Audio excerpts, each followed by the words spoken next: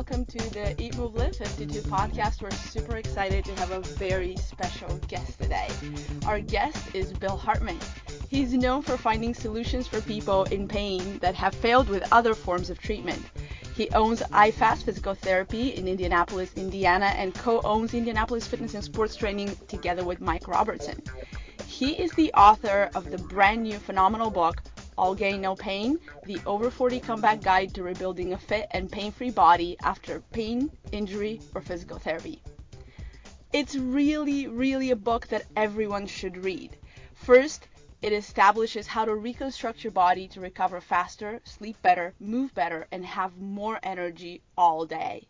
And next, it teaches you how to build bigger, stronger muscles in a minimum of time without beating yourself up in the process.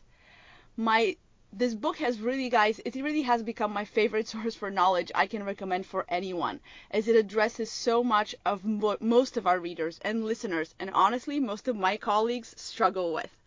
Bill is really a special person for Roland and I, so there's a bit of a sentimental excitement in here. Both of us met Bill, I met Bill 10 years ago, and Roland met Bill, 11, 12 years ago? Yeah. Gosh, we all had more hair and all sorts of stuff back then. But do you want to say how you met Bill?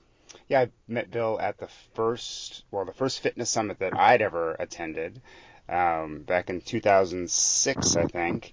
And Bill was doing ART for charity, for like donations. Like, here, line up and you want some ART. Where's your problem? And let's figure it out. So I get up there, and I said, yeah, really, my biggest issue is I'm getting ready for carpal tunnel syndrome surgery, and I'm a little bit nervous about that. And Bill said, and like sat me down and started cranking on my forearms, and said, showed me some things to do, and said, like, go home and do this every day, and probably you won't need carpal tunnel syndrome surgery. And after like a couple of weeks, like my symptoms had gone away. And I just kept doing it, and pretty soon I did less and less, and I've been carpal tunnel pain, however you say it. My arms don't hurt. My wrists don't hurt. So Bill sort of saved me from that, so I'm very thankful for that. And then the other thing, he taught me a neat parlor trick. We go to parties, if people say they can't touch their toes, I can now teach them how to touch their toes by deactivating their glutes by squeezing something between their legs. And Bill, you have to teach him something new. It's been like 11 years. I know, but it still works, and sometimes I give him credit. Yeah, and I met Bill through the JP Fitness Summit and JP Fitness Forum, which back then was kind of like our common home on the internet. Roland and I was still in Bulgaria, and I was a young personal trainer, and looking at Bill was like looking at everything I could become one day if I just really gave my life to this. And I know I wouldn't be where I am in my relationship to my own body and my own work, and I definitely wouldn't be where I am professionally if it wasn't for Bill. So thank you, Bill. It's such an honor, and we're so excited to have you on. Welcome. Well, thank you. That was one heck of an introduction. Unbelievable. We've been practicing it all night. I can't believe it's been so long. It doesn't seem like that long ago at all. Yeah. Well, because you still have hair. Well, I got a little bit. It's just narrower than it used to be. But gosh, it's been at least 10 years. Yeah. Since we first met. This is incredible. It's so great to talk to you guys. Yeah, it's awesome. Thanks for being on. We're very excited, We've both read your book. It's awesome. Oh, thank you. Yeah. And it's so cool reading a Kindle book versus reading a paper book, where you can read and then click on the links and go to the exercise and then go back. It's a really dynamic experience, and like reading a paper book. So we've had a lot of fun with it. I've been reading it on my computer and on my smartphone, and Roland's been reading it on his Kindle reader. I have an actual Kindle. But what's been interesting for me is like the book. How long has the book been out, Bill? Just about 2 weeks, I think. So I started it about a week ago, and even then, like my Kindle tells me when other people highlight certain portions of the book. Sure. Yeah. And there are places where I'm like, oh, this is interesting, and then I look under it, and I'm like, oh, like 18 people have already highlighted this passage, and so it sort of tells you, and it's just really interesting that after only a week, like so many people had already found so many gems that they could highlight out of the book. So Yeah, it's pretty neat. Let me offer you something scary in regards to Big Brother watching you. You can actually find out how many pages have been read in total of all the books that have been sold. So like a running tally every day as to how many pages are being read. So Kindle knows exactly what you're doing every moment of the day. Yeah. wow. Wow. Well, that tells you not to write a 10,000 page book, because then maybe, Yeah, well, exactly. But right.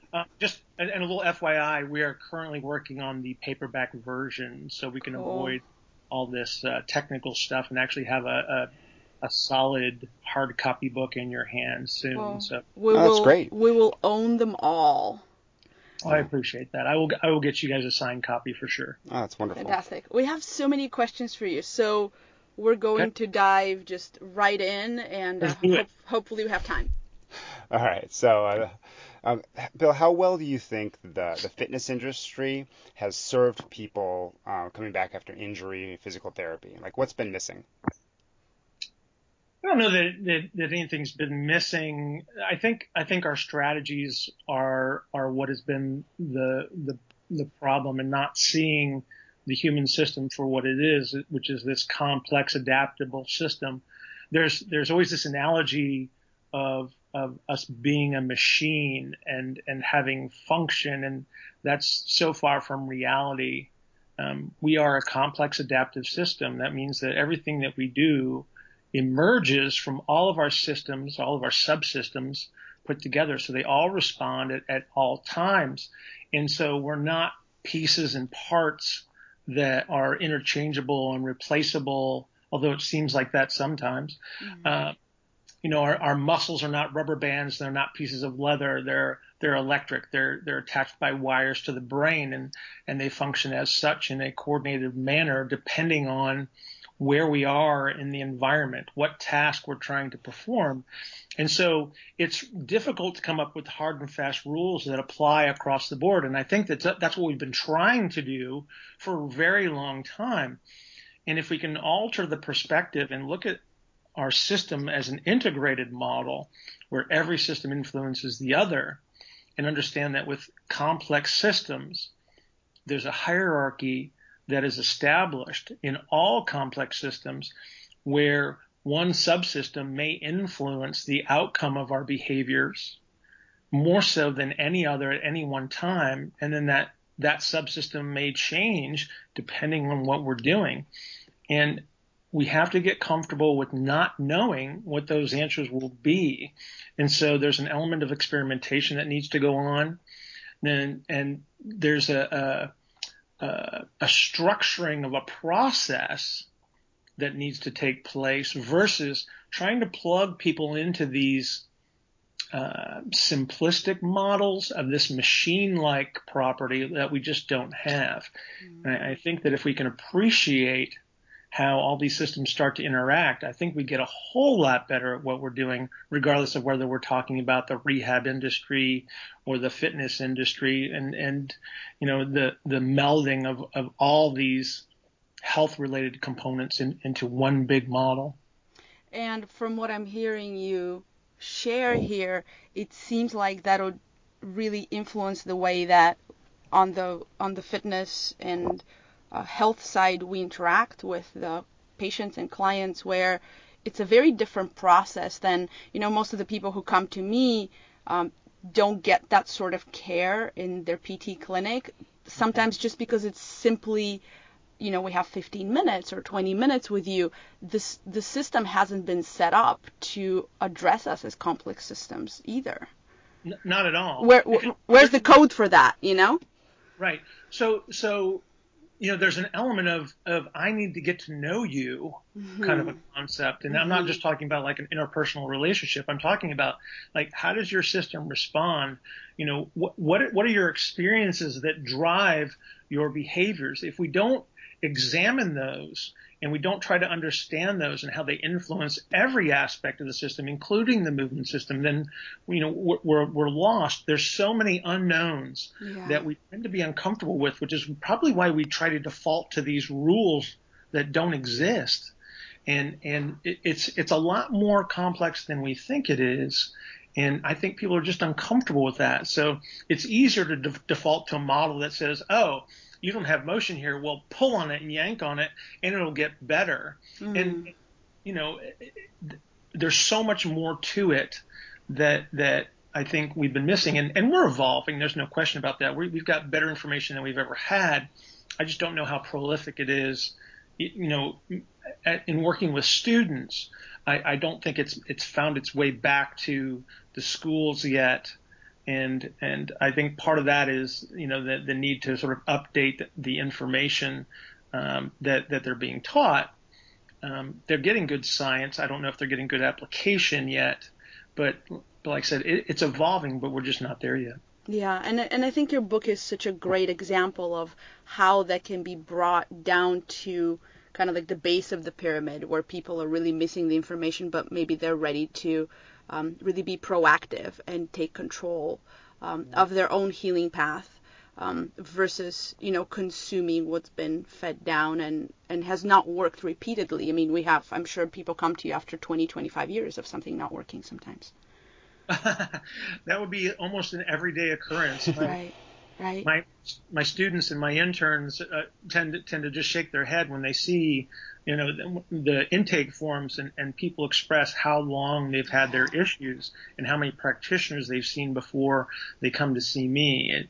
It's rather remarkable. Yeah, it is rather remarkable, and look at the amazing pool of work that you have created out of it that we can all benefit from as we read and kind of strive to bring that to practice, not just on the scientific side, but actually like, how do we take the science that we have now and apply it, at 8 o'clock this morning, versus just, talking about it on fancy forums. So curious, what have been some of the strategies that your patients and clients have been most willing to implement and accept in their lives? Like Roland and I get a lot of pushback on sleep.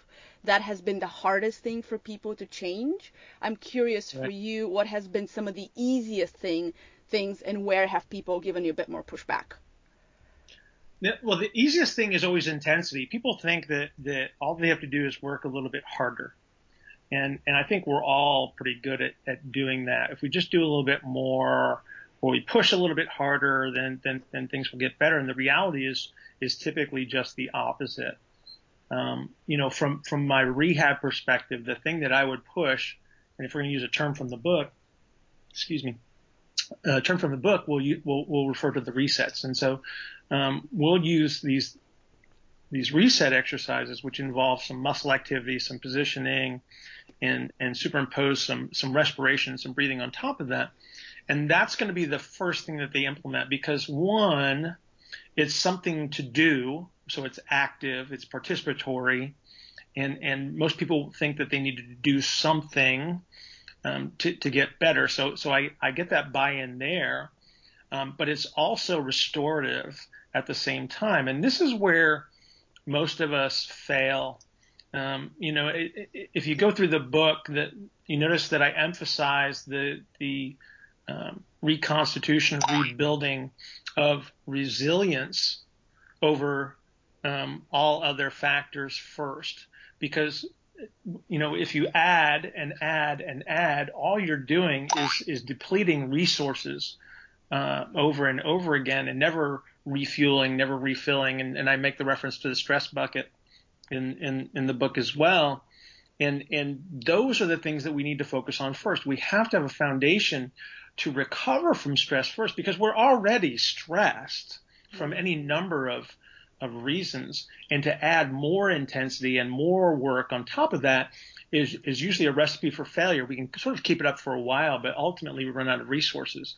And so, by beginning with the resets, like I said, it is something that they can take upon themselves to do actively, and then begin to build this foundation of resilience. And do you feel like you're getting a little bit more pushback on other strategies in the book, like really paying attention to nutrition and recovery and restorative sleep? Of course, because that's the hard part, right? Yeah. It is. It is the hard part. Okay, intensity is so easy. Ask somebody to go to the gym. People think that when they're trying to get in shape, people think that it's the workout that matters. Right. And there's an element of that where it does matter. But if you're not superimposing that on top of some sort of restorative means, some way to recover from that workout, if you don't have the resources to recover from exercise, then all you're doing is digging yourself deeper and deeper and deeper into that hole. You're emptying your stress bucket. You have no resources available for anything else. And then the next thing you know, you've had a fight with your wife, or you oversleep because you're too exhausted, or your performance suffers at work. And then eventually you experience this decline, and then that results in pain or injury or illness. So we have to have this foundation of resilience first. And it takes a while for people to become convinced of this. Yeah. But once they do, then their world changes. And then they start realizing that the true victories in all of this is the self-regulatory component, going to bed at a certain time, getting up at a certain time, making sure that we have sufficient energy from some element of our nutrition program. And then we superimpose the intensity on top of that, and we're infinitely more successful. It never ceases to amaze me that, lay down, close your eyes, put a nice cover over you, and don't do anything is so much harder than get up at 4 a.m. and go crank out a circuit training that's going to make you nauseous. And you're not going to feel better. I mean, you will feel better for a little bit because of some of the biochemical stuff that happens, but long term, it's really killing you. And so it doesn't seem to be common sense, but that's what we see in practice. We did a podcast with Sean Stevenson a while back, and when I posted it on Facebook, one of my friends, who's like a entrepreneur type, said, "I'm not even going to listen to this because I already know I'm not going to sleep." Like, she goes, "I wish you hadn't posted this," and then she left. Man, that's just fun. Well, sleep's not sexy. The workouts are sexy because that implies the look, right?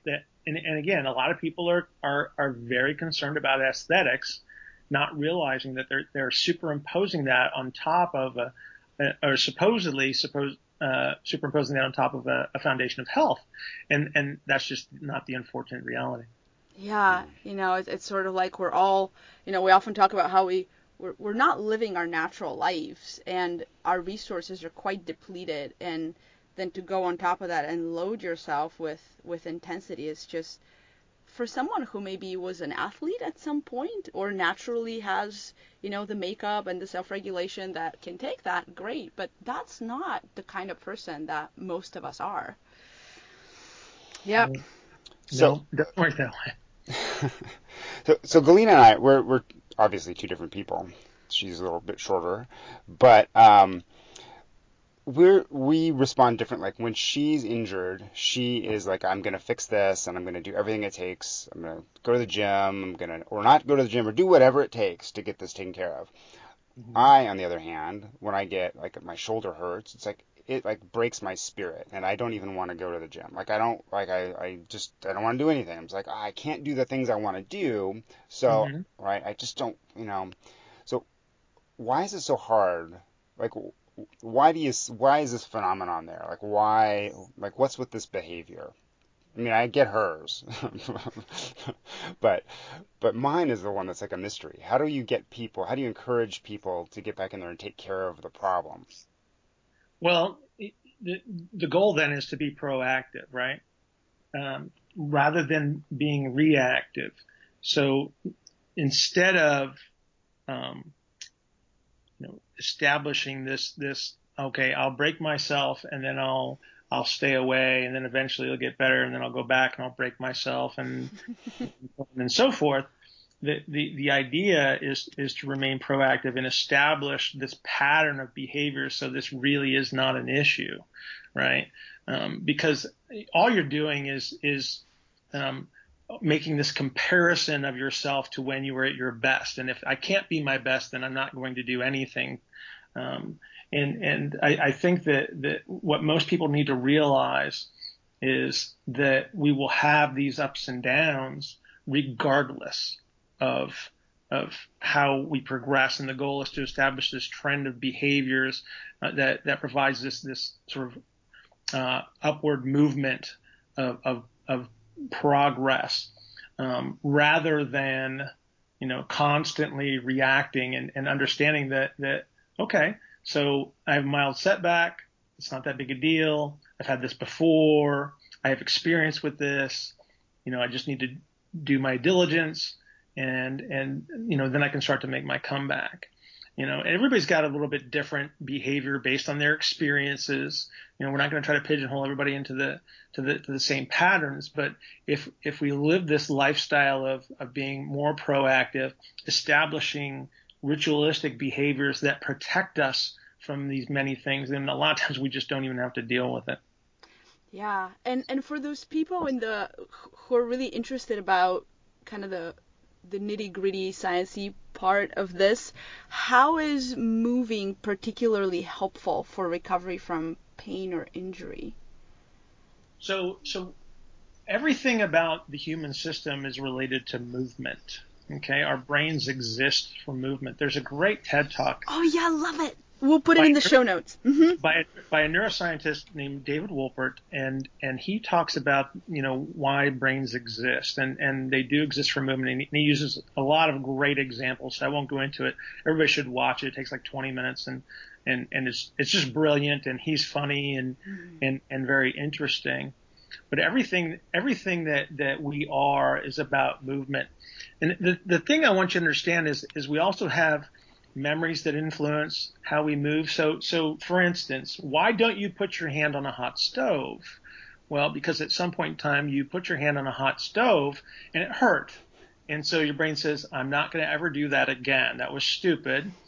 And then pain is no different, from if we have musculoskeletal pain or joint pain or however you want to perceive it.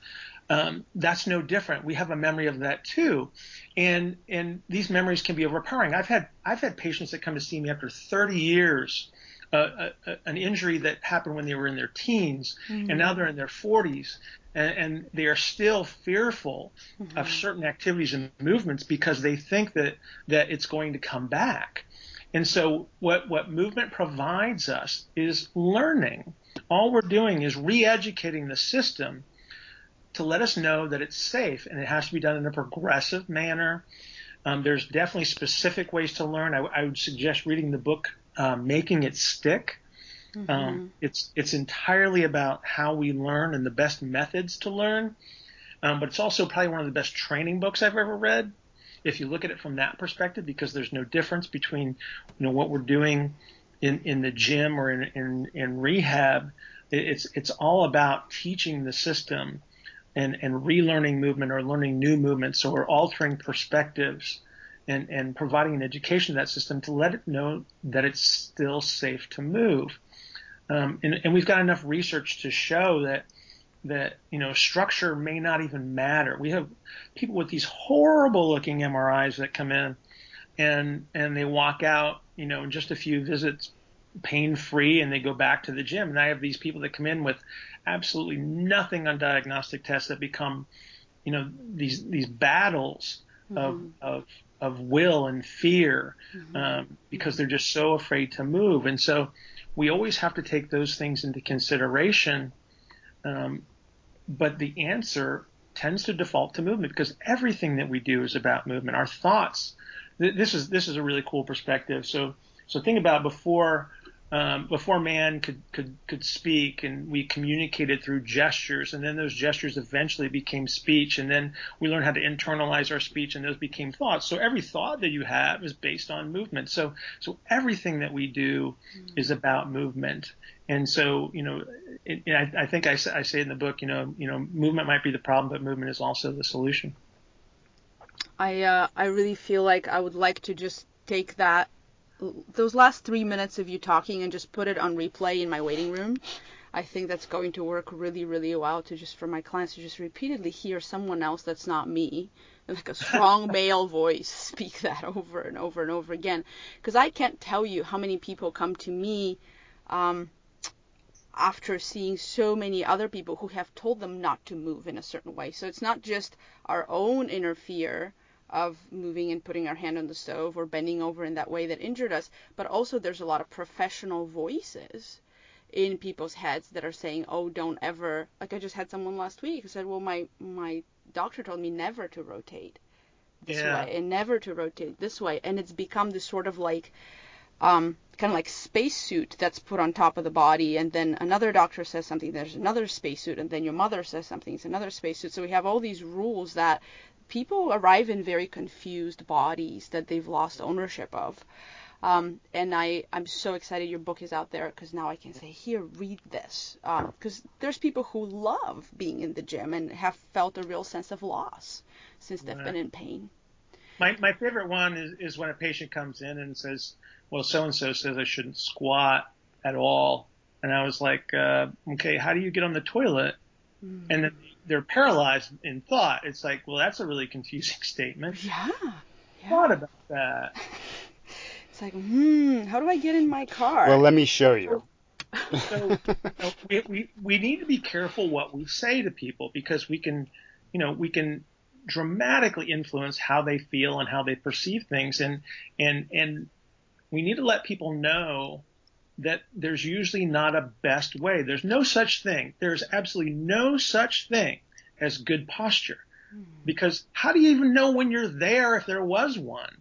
So the reality is that posture and movement are these emergent properties, all of our systems working together to generate a behavior. And so what we want to make sure that we have from a health perspective is enough variability in our movement system and in our supportive systems to adapt to whatever environments that we function in. So whether that be sport, whether it be the gym, whether it be our work situation or our family situation, we want to make sure that we remain adaptable. If we have all postures available to us, then we can use the right one at the right time based on what our perceptions are, based on the environment that we're in, and based on the tasks that we're performing.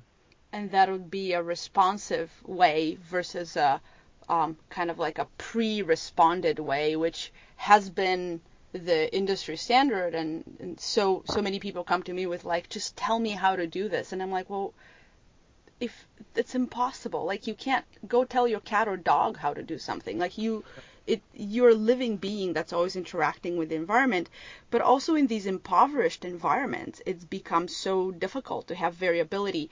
And our next question is really about that, like that musculoskeletal pattern that is shaped based on our, right dominant world and the way that we're all sitting and living in the Western world and the stress patterns.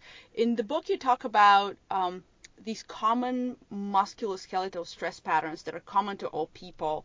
And curious what that looks like, and can you tell our listeners a little bit more about that? How can someone know that they're potentially experiencing pain and their brain is signaling pain because it's asking for change out of a persistent musculoskeletal stress pattern?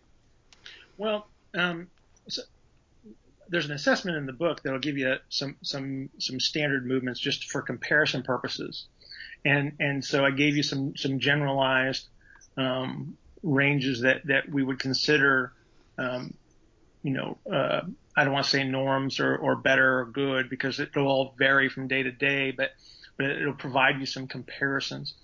But the reason that we use extremity movement as a diagnostic is because think about how your legs are attached to your torso, your arms are attached to your torso, and the way that they move is dependent on where that joint position is. Well, what controls that joint position? Well, it happens to be the way that your rib cage and your spine and your abdomen and your pelvis all interact together, and the position of those joints is determined by a number of things. We are not symmetrical on the inside of our body. So that influences how the body potentially can move. We don't breathe equally on either side of the body, so we've got asymmetries there. even our peripersonal space, the way we perceive the space around us is right dominant. Our brains tend to be left side dominant because of our speech, and the left side of our body controls, or the left side of our brain controls the right side of our body. So we have this right dominance. And if we don't manage this, we're never going to get rid of it. But if we don't manage it well, then we tend to have restricted movements, and those restricted movements can ultimately result in discomfort, pain, injury, etc., depending on what the circumstance may be. And sometimes we don't have any problems. And so, we can't say that it's a major player. We can't say that it's not. It's just something that we have to attend to. It's something that we want to manage. And so, sometimes you can see it. I gave you some examples in the book, some pictures, so you can make some comparisons. There's some ways that you can sort of self-measure. And the thing is, we don't want to get too caught up in that. What we want to do is make sure that, as I was saying before, we want to be proactive when we're maintaining our ability to access our full movement repertoire. And we do that through positions, we do that through movement, and we do that through breathing. Mm-hmm. Mm-hmm. Yeah. Can you talk more about breathing? Because it's an interesting part, and I've seen the attitudes about breathing sort of shift in the fitness industry over the years. And I think people just, breathing is something that most of us do all the time. And, but so like we just take it for granted, for granted. And, we don't understand that the way we breathe might be either causing us problems or, working against us. So talk a little bit about that, how that can happen. Sure. So if I experience a stressor, and this goes for any system or subsystem in the body in general. I'm speaking generally here. There might be exceptions, but I can't think of one off the top of my head that's useful. Every system in the body will try to simplify itself if it is stressed. So let's use blood pressure as an example, because it's easy for people to perceive now. So people will say that normal blood pressure is 120/80, and I would offer that that's the wrong perspective. It's not normal. It just tends to be the average. Normal blood pressure depends on what you're doing. So normal blood pressure for running flat out 100 meters is radically different from 120/80. Normal blood pressure while you're dead asleep should be very, very low. So what we want is this adaptability in that system. And when people develop high blood pressure, it's because the stress levels that they're experiencing drive the blood pressure up, and then eventually we get peripheral adaptations. So our body learns to manage this higher blood pressure by making blood vessels thicker and more muscular and to create more resistance. And so now we have this relatively permanent elevation in blood pressure. Well, our movement system's no different. So if I experience a stressor and my body is essentially in a defensive mode against that stressor, I will assume these musculoskeletal stress patterns. So this is the classic flight or fight description, where I'll increase muscle tone in certain areas so I can escape some sort of in defense, or I will stand and I will fight. And so if we're experiencing these stressors on a regular basis, we learn these patterns, and these patterns become ingrained as our norm by accident. So anything you do a lot of, you will learn to do, and you will keep doing it. So I have to stay alive. That's one of my predetermined factors of being a human is that I will work to stay alive, and so I will find a way to breathe while I am in this stress pattern, and I will breathe roughly 20,000 times a day. So now I've got high reps, I've got a static position that I'm using over and over again, and I essentially learn to breathe in a limited repertoire. I learn to move in a limited repertoire. And so one of the things that I have to be able to do to access other movements is I have to be able to breathe in other positions. So I can inhibit musculature, I can turn off muscle tone, but if I can't breathe in another position, I'm not going to go there because, again, my brain likes its oxygen. It's 2% of your body weight and consumes 25% of your oxygen. So it's very air hungry. And so that's why breathing becomes so important. We have to be able to breathe in these other positions as we manage muscle tone. We have to be able to move pressures inside of our body, in our rib cages, in our bellies, and down into our pelvis to allow us to move the joints where our extremities are attached. That's how we access new movements. So if we can't manage the pressures, and the easiest way for us to change pressures inside of our body is through breathing, then you can see where breathing becomes this sort of overriding subsystem of all the systems that has to be managed first, so we can actually access other positions and other movements. That is really, really helpful, because I feel like most people understand the importance of breathing sort of as, oh yeah, respiration, yeah, oxygen is important. Oh yeah, when I go and do quote unquote cardio, air quotes cardio, I can feel my breathing go faster and then I feel better. I don't think most people even realize how breathing and muscle activity, and particular muscle activity, are related, and how certain muscles that aren't supposed to be muscles of breathing become muscles of breathing, and how if you can't breathe when you're bent over, your body doesn't want to bend over. If you can't breathe lying on your side, you can't lie on that side, so you always lie on the other side when you sleep. And then we get in all these repetitive positions, and breathing is the most repetitive things you guys do. That's me talking to the listeners. So it's really worth paying attention to. And if you just get Bill's book to read the chapter on breathing and do the resets, then that's probably time, money, and kind of your own energy really well spent. If you come to me, those of you who are coming to the studio know that that's a lot of what we do in the beginning, and those of you who can last the frustration of lack of intensity last a long time with me. Thank you, Bill. This is really a big deal, speaking about breathing in this way, and you're doing it in a way that's artful and helpful, and really helps me become a better teacher as I listen to you talk. Thank you. So I hope. Yep. Yep. So there's breathing, and then the other thing in your book that's huge and really well explained is pain.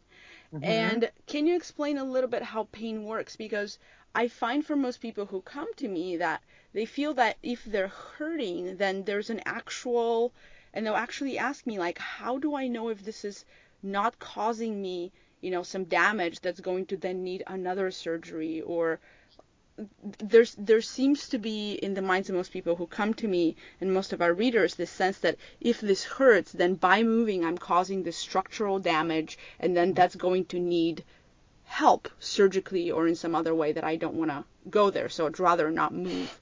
Can you explain I feel like they imagine pain is like there's something inside your body cutting into the other thing. Yeah. And like that's, oh, I have pain. I better not ever do this again because something is causing damage against another surface internally to my body.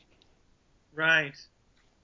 Yeah, pain's interesting, but we have to understand first and foremost that pain is just one output that comes from our brain. So I would equate fatigue.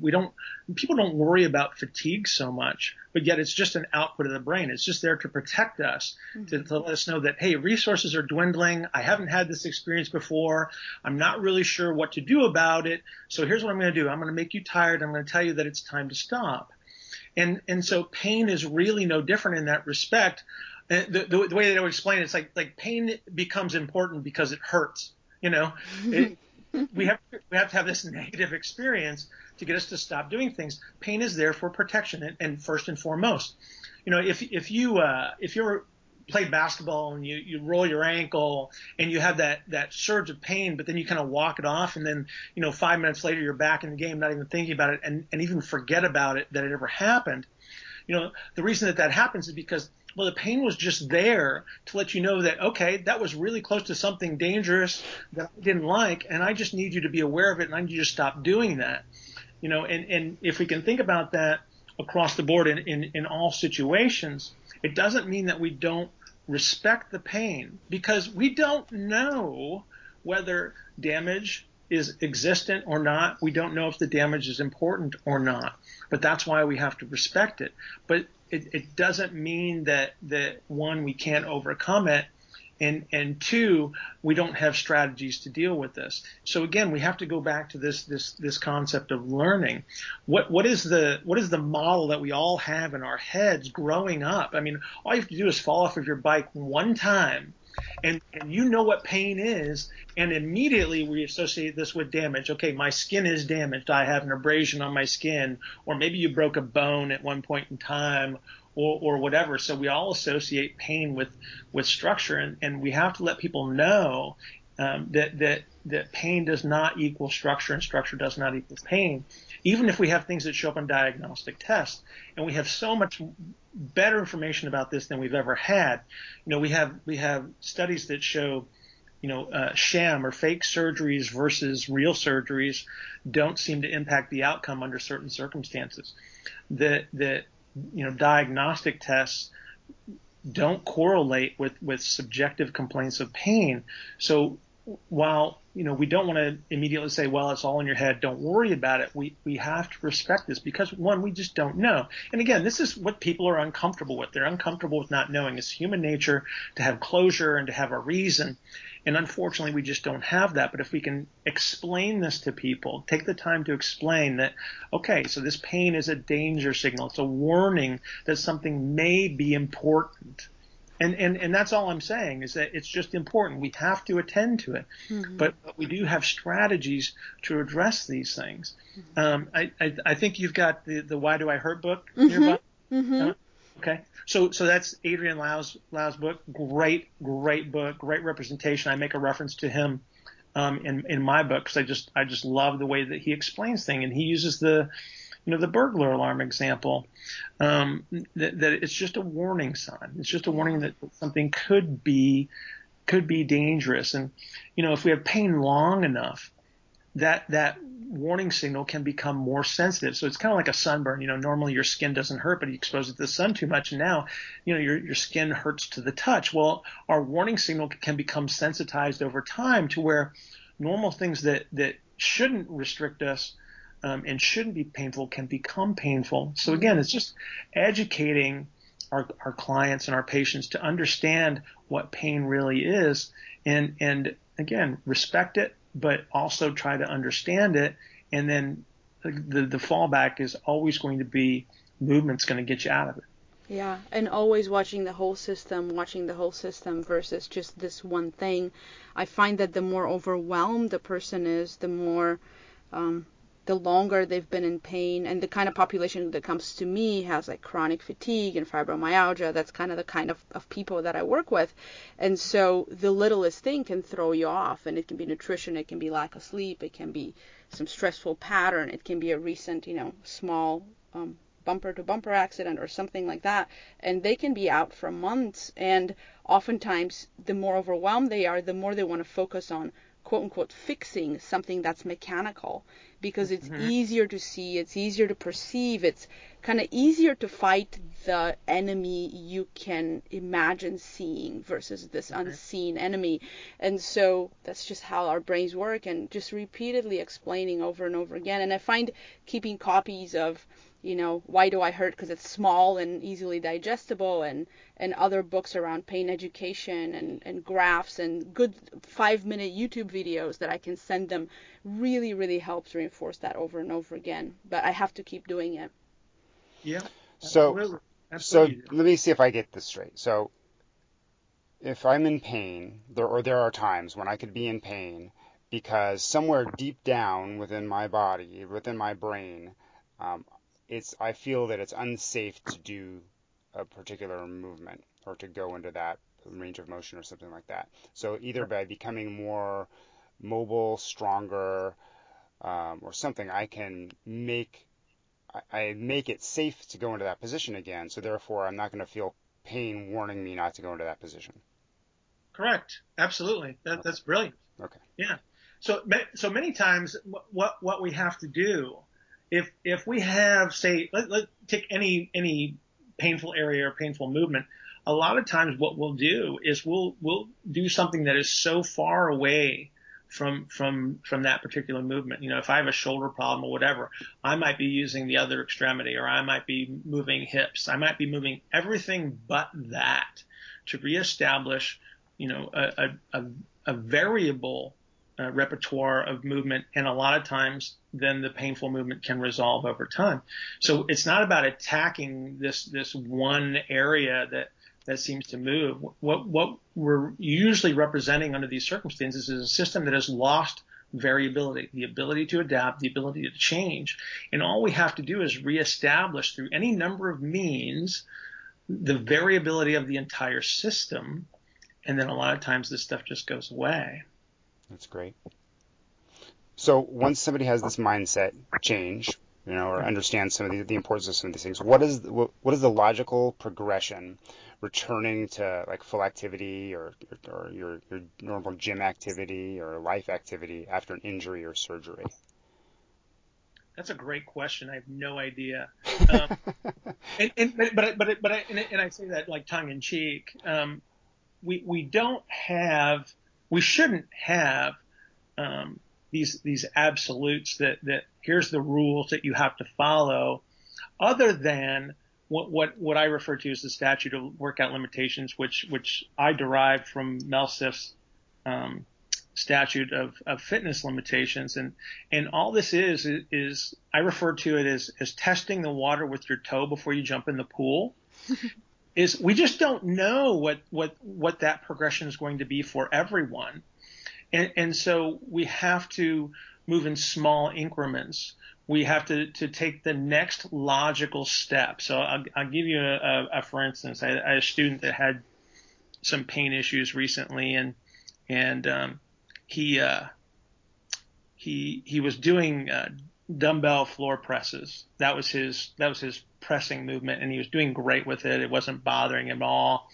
And he said, I think I'm ready to go to like a barbell incline press. And I just looked at him and I said, do you really think that that's the next logical step? Because, if we make too big a jump, just because we feel good, then the system may respond in a defensive manner again. And so, everybody is their own experiment. I always refer to N equals 1. Everybody's their own within subject's design. They're their own research study. And so we have to move forward in a progressive manner, but we have to take the next logical step. Some people can take bigger steps than others. And so I don't want to say that, okay, this is the thing you do, this is what you do next, and it proceeds in this nice logical predetermined order. That the logic comes in, okay, how was that? Okay, so that was our experiment. Were we successful in that experiment? Well, yes. Okay, then let's amplify that to the next smallest degree, and then we'll see what happens there. Okay, so we amplify that. How did that go? Well, that didn't go so well. Well, then we want to dampen that strategy. We don't want to use that strategy. And so what we want to do is we want to establish a process, not a system, because if we try to jam somebody into a predetermined system, we're setting ourselves up for failure, because we have no idea how this complex system is going to adapt over time. Mm-hmm. Mm-hmm. Well, it's interesting that you picked those two exercise combinations, the dumbbell floor press and then the barbell incline press, because that's exactly like when my shoulder was hurting, right? That I switched to, I think that's safe, and it didn't hurt to do the dumbbell floor press, and it reduced the range of motion. And then I felt better. I got bored after like a certain amount of time, and thought, I'm just going to do some easy barbell pressing. And that lasted about a week, and then I couldn't even do the dumbbell floor press again because I had leapt beyond what I should have done. Now we know Bill can read minds, so we have to be careful. I know, it's really spooky. It's not just Amazon, it's Bill. So how can your book help with this? Like you've got you talk about system and process. How does your book play into this? So you have this, I explained the statute of workout limitations. You progress slowly. So if we're talking about movement, then we add small increments of movement. We make small changes over time. We add load gradually. We add speed gradually. We take more complex and less supported positions in a progressive manner. It's just about establishing, like I always say, the next logical step. It is difficult because once we start to feel good, we all want to go back to that comparison of how we were when we were at our best and when we felt our best. And hey, I used to be able to do this, but you know what? We don't have the tissue tolerance maybe because we've been off for a while, or we don't have the stabilization capacity, or we don't have enough variability, in the way that we're moving air and pressures inside the body. And so again, I wish there was like this one prescription for everyone, but there just isn't. So, the way I structure things in the book is I have to generalize it because it's a book. It'd be nice if it was written for every individual. But there is a process, and that's why, the establishment of resilience comes first. The ability to recover from a stressor comes first. If I can establish that, then I slowly build the intensity, or what I call developing a resistance to stress on top of that. And so if you can follow those principles, establish a process of logical thought via the statute of workout limitations, then I think you've probably got a process that's going to work for a majority of people. There will always be exceptions at both ends of the spectrum that either are amazing responders, or at the other end they're non-responders. We can't avoid that. But at least that establishes a process of thought and programming. Very cool. This is just so incredibly helpful for me to hear you speak that out loud and to have the book in my hands. So I know that this podcast and the book are going to go together very, very well. Where can our listeners learn more about you, the book? We're going to put all of this in the show notes so it's easy to click and get to. And those of you who are lucky to be in the Midwest, maybe you can even go and see Bill's facility live and work with someone there, or even meet Bill himself. How do people do that? How do they find you? Well, BillHartman.net would be my website. So you can go there. There's links to go toward the book. There's a blog there that'll keep you up to date on things. You can sign up and get a little 7 Steps to a Pain-Free Comeback to the Gym, which is a nice little ebook you can get for free. And that'll sort of get you in the loop and get you into some contact with me on a regular basis. If you buy the book, you actually get a free membership to the website. So that's a nice little bonus there. I occasionally hide somewhere on Facebook. You can try to track me down there. Yeah, there's a Facebook group with the book, so that's very helpful. Yeah, that's been actually kind of fun. Yeah. A lot of good people on there, a lot of good questions, and actually some extra brain power there if you need it too. So that's great, and you can interact with other people that are going through the process, and again, sharing that experience makes all the difference when you're trying to make your own comeback. And it's cool, even though your book is written for men, I'm like totally not paying attention to that part. And I've really enjoyed it. And I see there's other women in the Facebook group too. So I'm like, hey, I'm not alone. It's a good feeling. Yeah. You're all more than welcome. Awesome. That's great. Bill, it has been wonderful having you on the show. My carpal tunnel still thanks you to this day. You are most welcome, young man. I am thrilled to be on here. I've missed you guys. Likewise. So long since I've gotten to see you. So I have to make my way out to California eventually. Yeah, and I'll be coming to the Midwest soon, so hopefully see you there. Alrighty. Awesome. Thanks again, Bill. Have a wonderful day. Thank you for having me. It's good to talk to you.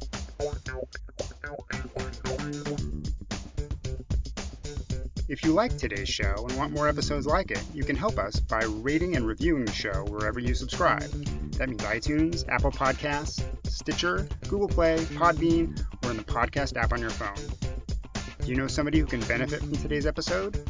Share it right now from the show notes, which you can always find at eatmovelive52.com/notes. And that funk that's playing behind me, it's called Proto-Funk by Kevin MacLeod. Thanks, and talk to you soon.